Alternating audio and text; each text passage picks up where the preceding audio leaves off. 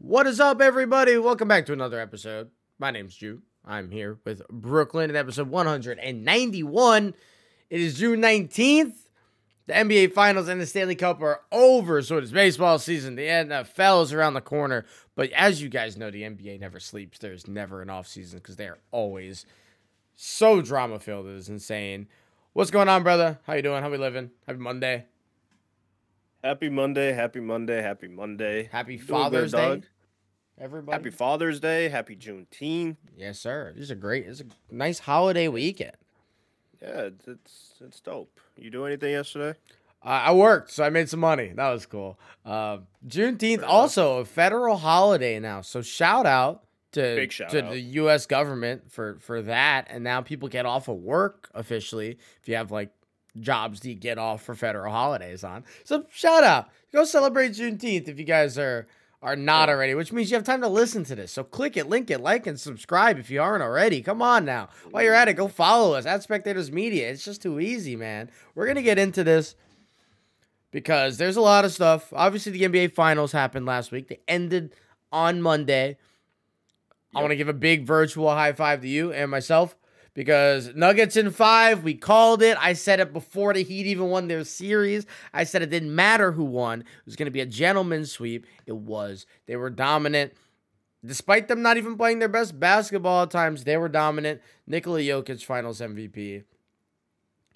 One of the cooler things to happen with this, too, is that the post-game, Nikola Jokic was furious, George, that he had to stay for this parade on Thursday or Friday. Yeah, Thursday. And he's like, oh, I need to go home. I need to feed the horses. Like, I need to leave. And I've never seen somebody, I've never seen the best player on a team care so little about winning. Like, this is what you did the whole season to do this. And he was like, whatever. And then Everybody was like, this is just a 9 to 5 for Jokic. it literally is. Like, this is just his day job. It's like, I guess. Like, cool for him. And then he's the pinnacle of work-life balance. Like, he likes his job a little bit, and he's good at it, but, like, he still wants to go live his life that he's choosing. So, shout out to that. Just because he's an athlete, this isn't, like, his whole life that it's centered around it. And I really like that about him. Cool. It's very relatable, right? And he was so calm, cool, collected, too. Just chilling. Right after the game ended, shook the hands of every Heat player. Yeah, good job. You don't see that in sports. GGs. Like, shout out hockey, because at the end of a series, they all line up. Yeah. You just don't see it. I mean, So, they do it big in shout out. basketball. They high five, but it's nothing. Yeah, but after an NBA Finals, you're just you're up in distraught. arms. Yeah, you're not caring about going. It didn't even seem like they really celebrated. It was just all right. The only one that celebrated for real was like Aaron and Jamal. They were litty. They were Bro. litty. They were litty. But I do, before we get fully into it, just want to throw my not semi-annual, because I do it way too often, KD slander out there. KD makes his whole life, everything about him is basketball. And Jokic won a championship without like the help that KD required to win it. So KD, get wrecked. You need Steph. Steph doesn't need you. You're a bum. They're bozo ratio. Oh yeah, and Jokic beat you in 6, so L. That just felt right. Okay, Jokic doesn't care. This is just what he does, and he'd be a baller like that. He's an NBA Finals champion. He's an NBA Finals MVP. He's a 2-time MVP.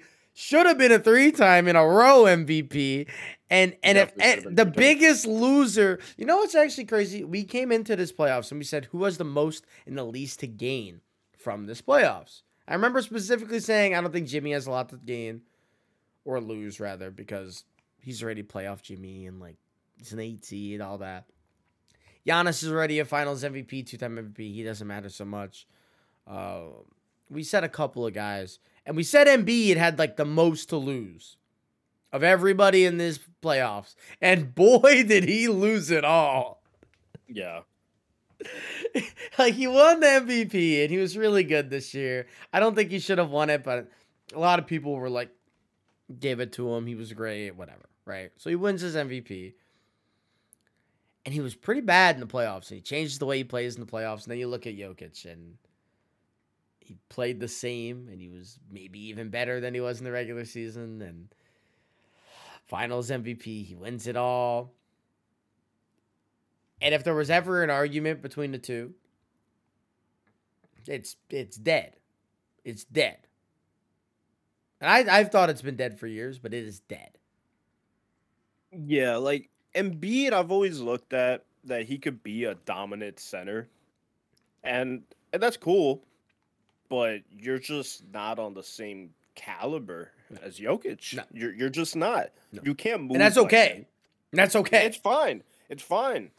But there comes a point where you're not him. There's Literally. levels. There are levels. And Jokic is a guy who is already, as a 28-year-old, a top 25 player to ever play the game of basketball. Already. Yeah. There are not 25 players who have more accolades and accomplishments and are just better when you watch them play than Jokic at this point. And Embiid is not quite in even that remote conversation. So, I mean, it's not a bad thing. Again, it's like, it's one of those really weird things that basketball is like, if you're not the best, you're the worst. And it's like, whatever. But Embiid needs a change of scenery too. Just get out of Philly. Maybe. I don't know. I don't know where you go. Just get out of Philly. I'm willing to give him a season without Doc Rivers. And I know this is going to be a second or third head coach, but obviously the first few years were trash.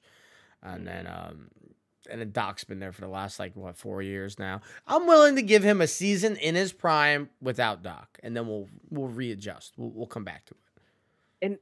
And it's not even that though. Like, I just feel like with everything that's happened with him, the Sixers, the process, staff, the whole process, just it's run its course. We've seen it. We trusted it. It didn't pan out. I mean, it panned a little bit, just not to a championship. The process was good. The Sixers were horrible for 20 years. Yeah, and now they're even talked about. So it's great. But just as a player like him, I think for his benefit, just starting fresh somewhere might be the best thing for him. Okay. Is that going to happen? I don't think so. Probably not. At least, again, not this offseason. That's not a this offseason thing. They still have a window, and they're going to figure it out. And then maybe next year, if it doesn't pan out again, if they're a first-round exit, there's a real conversation. But I don't think that winds up happening, and unless, just the team kind of implodes, which, hey, who's But that's the thing. It would suck for you go through a whole another season, and then you got to deal with that all over again.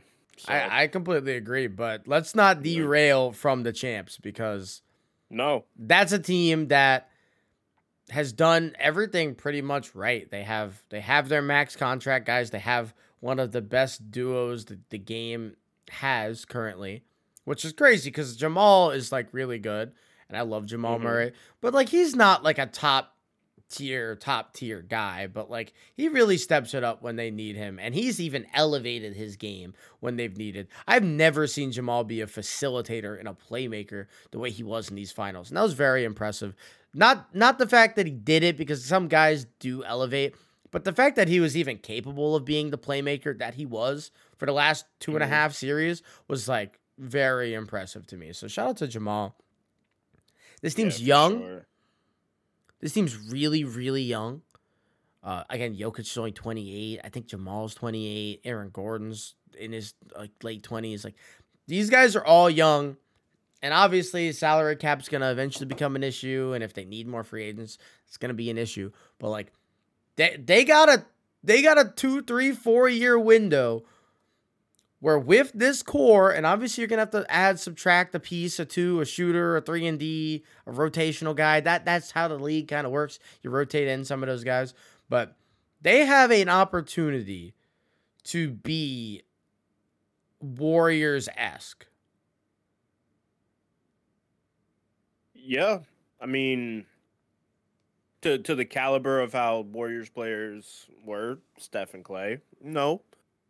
But you look at it in a different way, though, because now obviously Jokic has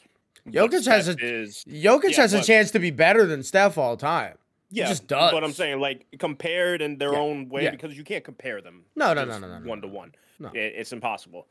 But they have their Steph. Murray, if he keeps it up, you got your Clay. Now Aaron Gordon's low key a Draymond with how he defends. he's a Draymond. He's not Draymond, but like the way they kind of Yeah. use him, he's a defender first. Yeah. And then he's also a capable scorer. So it's gonna be interesting. It's really gonna be interesting. I really want to see what happens with this, but I don't think I really disagree with that. Yeah, and I mean I you don't, gotta like I could see them getting back to the finals again next year. and that's the thing too. It's like obviously winning multiple finals is very, very difficult. Oh, But absolutely. being in the conversation and being a team that like you could see in the conference finals at least every year. Like that's really the barometer I have because getting to the conference finals every single year or being a game or two away from it is about as dynasty like as you can be in the NBA, especially with how loaded the West always seems to get. Whenever one team in the West wins the championship, the other teams like retool like crazy and they like knee-jerk reaction like hell. And we've already seen one of them. The Phoenix Suns, who got kind of blown out by the Nuggets. I know it's a 6-game series, but they really got blown out. Yeah. They went and they made a gigantic trade and essentially got Bradley Beal for pennies on the dollar, which that must have been the most logistical nightmare of a trade ever. Bradley Beal, $47 million contract. He's on a supermax. A no-trade clause with the Wizards. So not only do you got to deal with the no-trade clause and the money, but you got to deal with an incompetent organization trying to off him. And then you got to deal with the Suns who have like, how do we make this work? We have to put Chris Paul in this deal. We just have to because the rumors of him getting cut last week were not true. Which that was kind of crazy. There was a second where we thought Chris Paul got like DFA'd. When he was just like owed like $25 million if they cut him, which is crazy. So he winds up getting off. It's what was it? Chris Paul, Landry Shamet, a couple of seconds into pick swaps. I'm imagining the pick swaps have to be like a first to a second. Because if not, and maybe and maybe that those details are out there, but like if not, the Wizards really, really just fumbled the bag. Because there's no way that you give up a guy who led the league in scoring just last season for second round picks. Like the times that second round picks even become rotational players is incredibly low. You're not drafting a Draymond Green, especially when you're the Washington Wizards. You know how many of their draft picks have panned out over the last years? Bradley Beal. That's it. And so, and that was Bradley Beal was what, the third overall pick? It was like the third or the fifth. He was like he was a high lottery pick. Yeah, I don't remember. So like those second round picks don't work out too well. Chris Paul is gonna get flipped because he's an aging star that they don't want to give that money to. Yeah, and there's no reason to keep him there. Like, there's no reason. Clearly, they're rebuilding, so there's no reason to have Chris Paul there, right? No. Fine. Landry Shamet, sure, he'll play for them. He might start for them. Cool. He's not that good. He's okay. He's an NBA player, right? He's fine. He's a cool little depth piece. Yeah, he's an NBA player. And you know, he's a great NBA player when you're trying to tank. Like, that's a guy you want starting when you're tanking. I'll tell you what. Like, you know. So, but I think this deal is really, really crazy because when's the last time we saw an all NBA caliber player traded for anything less than like 3 first-round picks? It's wild, dog. And there's not a single first-round pick in here. So first of all, kudos to the Suns for making this deal happen without giving up any first. Not that they had any to give up, but without giving up any first. They got rid of the Chris Paul contract, which is a terrible contract. Somehow a worse contract than this Bradley Beal one. Yet, even in a fleecing of a trade, they still somehow lose. Because a fantastic trade, they're going to win a lot of regular season games.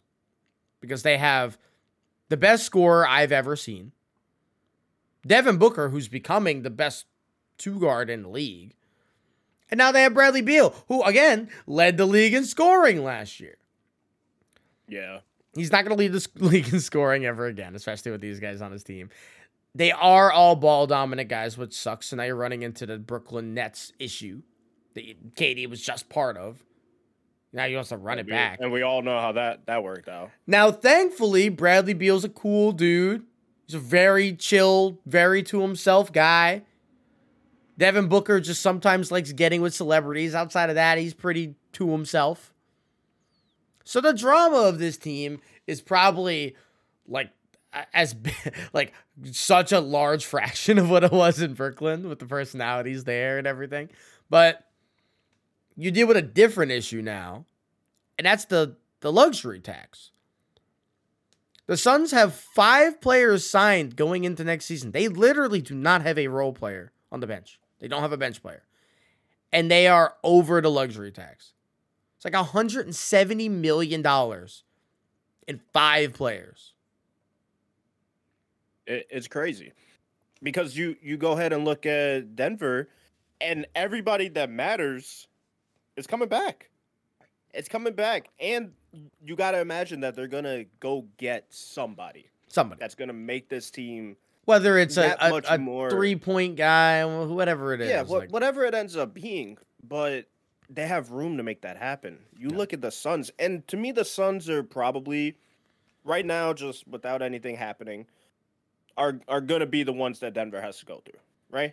I don't think the Clippers are next season. I don't think Memphis. I'm going to say the Clippers because I really would like to see the Clippers healthy. But like we've said that every year, they're not going to be healthy, so like whatever. Like, but like, I'm not going to bank on that. If the teams are healthy, it's the Clippers. But yeah, yeah. But I'm just not going to bank on that. We've never seen it. No, it's not going to happen either. Just ever. It doesn't exist. It's not going to happen either. It's not going to happen.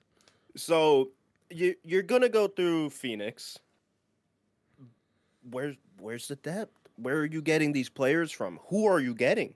What are you getting them for? Because that's the biggest issue. Again, they have 5 players rostered, right?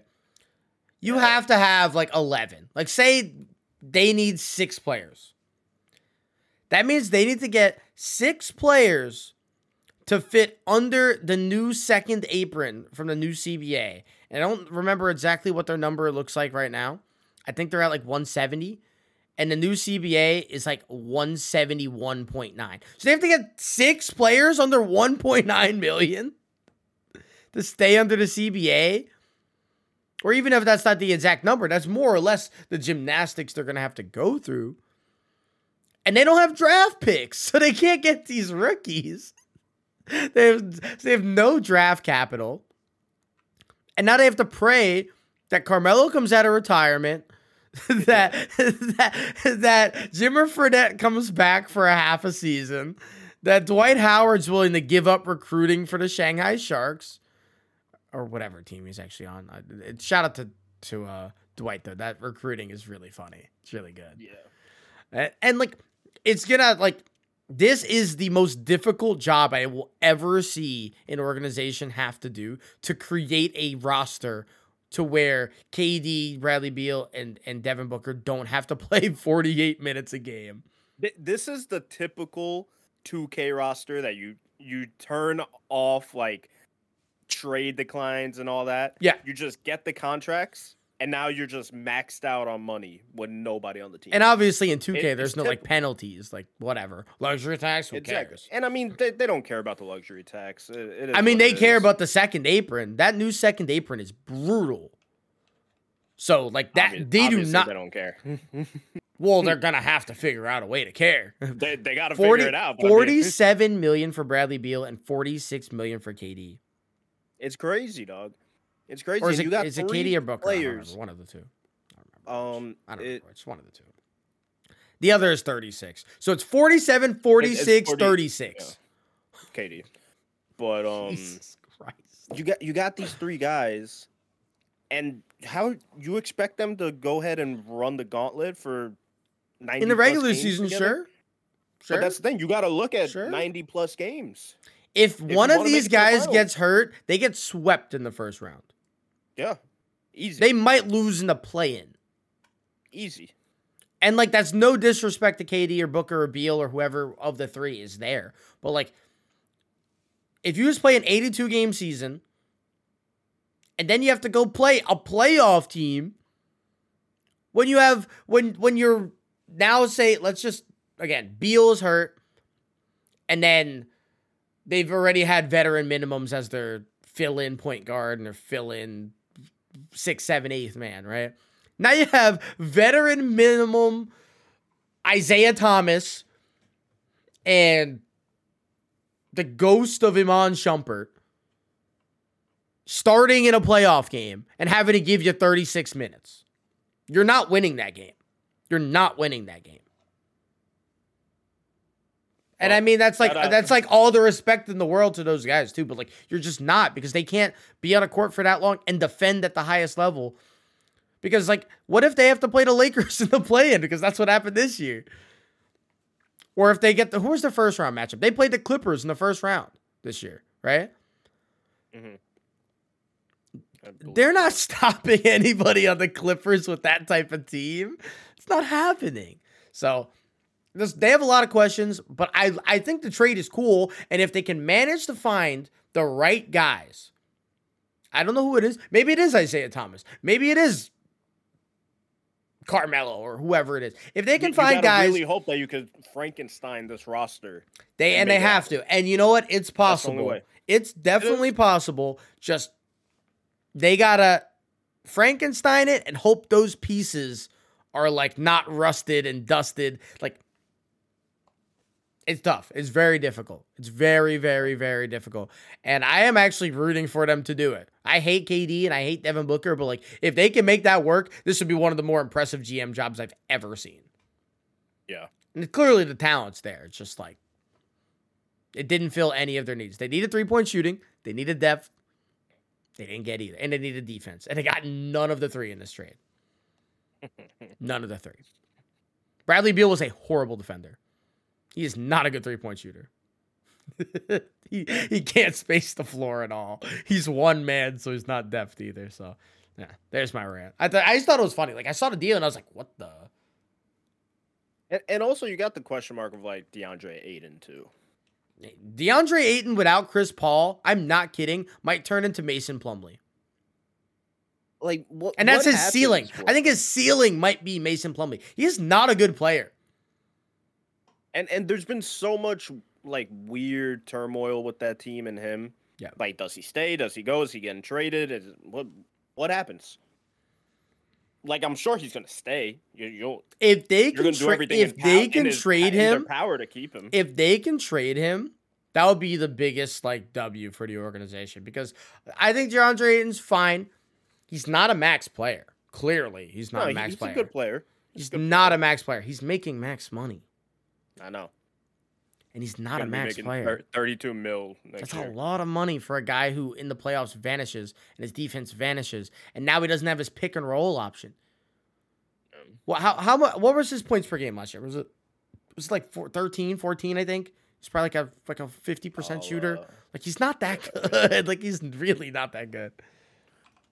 He had, I can look this up too. 18 points a game. Okay, that's actually okay. So that was actually a really good regular season for him. Yeah, 18, he had 18 flat on 58%. 58% field goal percentage is not good from a big man, typically anyway. And now he's not going to have Chris Paul on that pick and roll, so he's going to have to either have a KD run pick and roll or somebody else, and that somebody else is going to have to be some dude off the street, veteran minimum again. So I expect a large regression offensively from DeAndre Ayton this year. And so trading him would actually be like peak. That would be awesome. Because then if they trade him, they're probably getting a guy or two and a pick or two. You got to hope that you get two guys, like get people, don't get draft picks, and then get the draft picks on top. Yeah. But he's not even that, like, his value's not even that high either. Plus you have to offset the contract. So like you're not getting that much for Ayton like you would have 2 years ago. Nah. So, again, it's a weird thing. I know we spent a lot of time about the Suns, but like, this is like one of the weirder trades I've ever seen. And it's kind of fun. It's a big three. Big threes don't work anymore. So like, I don't know. This is a super offensive big three. Yeah, I Like, mean, this might be the best offensive big three probably ever, but like also this not this because is like what. the spacing doesn't work, but like Yeah, if this works, this is everything that the Nets wanted it to be. might be better. Just Think this is better or worse? I think it's worse historically, but in its current form better, if that makes sense. Like Harden was obviously on the decline offensively, although he's super valuable as a non-scorer, obviously, right? Same as Kyrie, he's valuable as a non-scorer, but he's also like, is Kyrie a better scorer than Devin Booker? Maybe, I feel like probably not. creating his own shots and like creating space on his own. Yes, just because of his handles. Yeah, Like I definitely put Kyrie over Kyrie Booker might on be one of the that end. best shot creators I've ever seen. So Yeah, yeah, Kyrie's yeah, amazing. yeah, Like he's, we yeah, can't knock what he does. yeah. Like it's But just Devin Booker's a pretty good shot creator too. I think the size no, he is.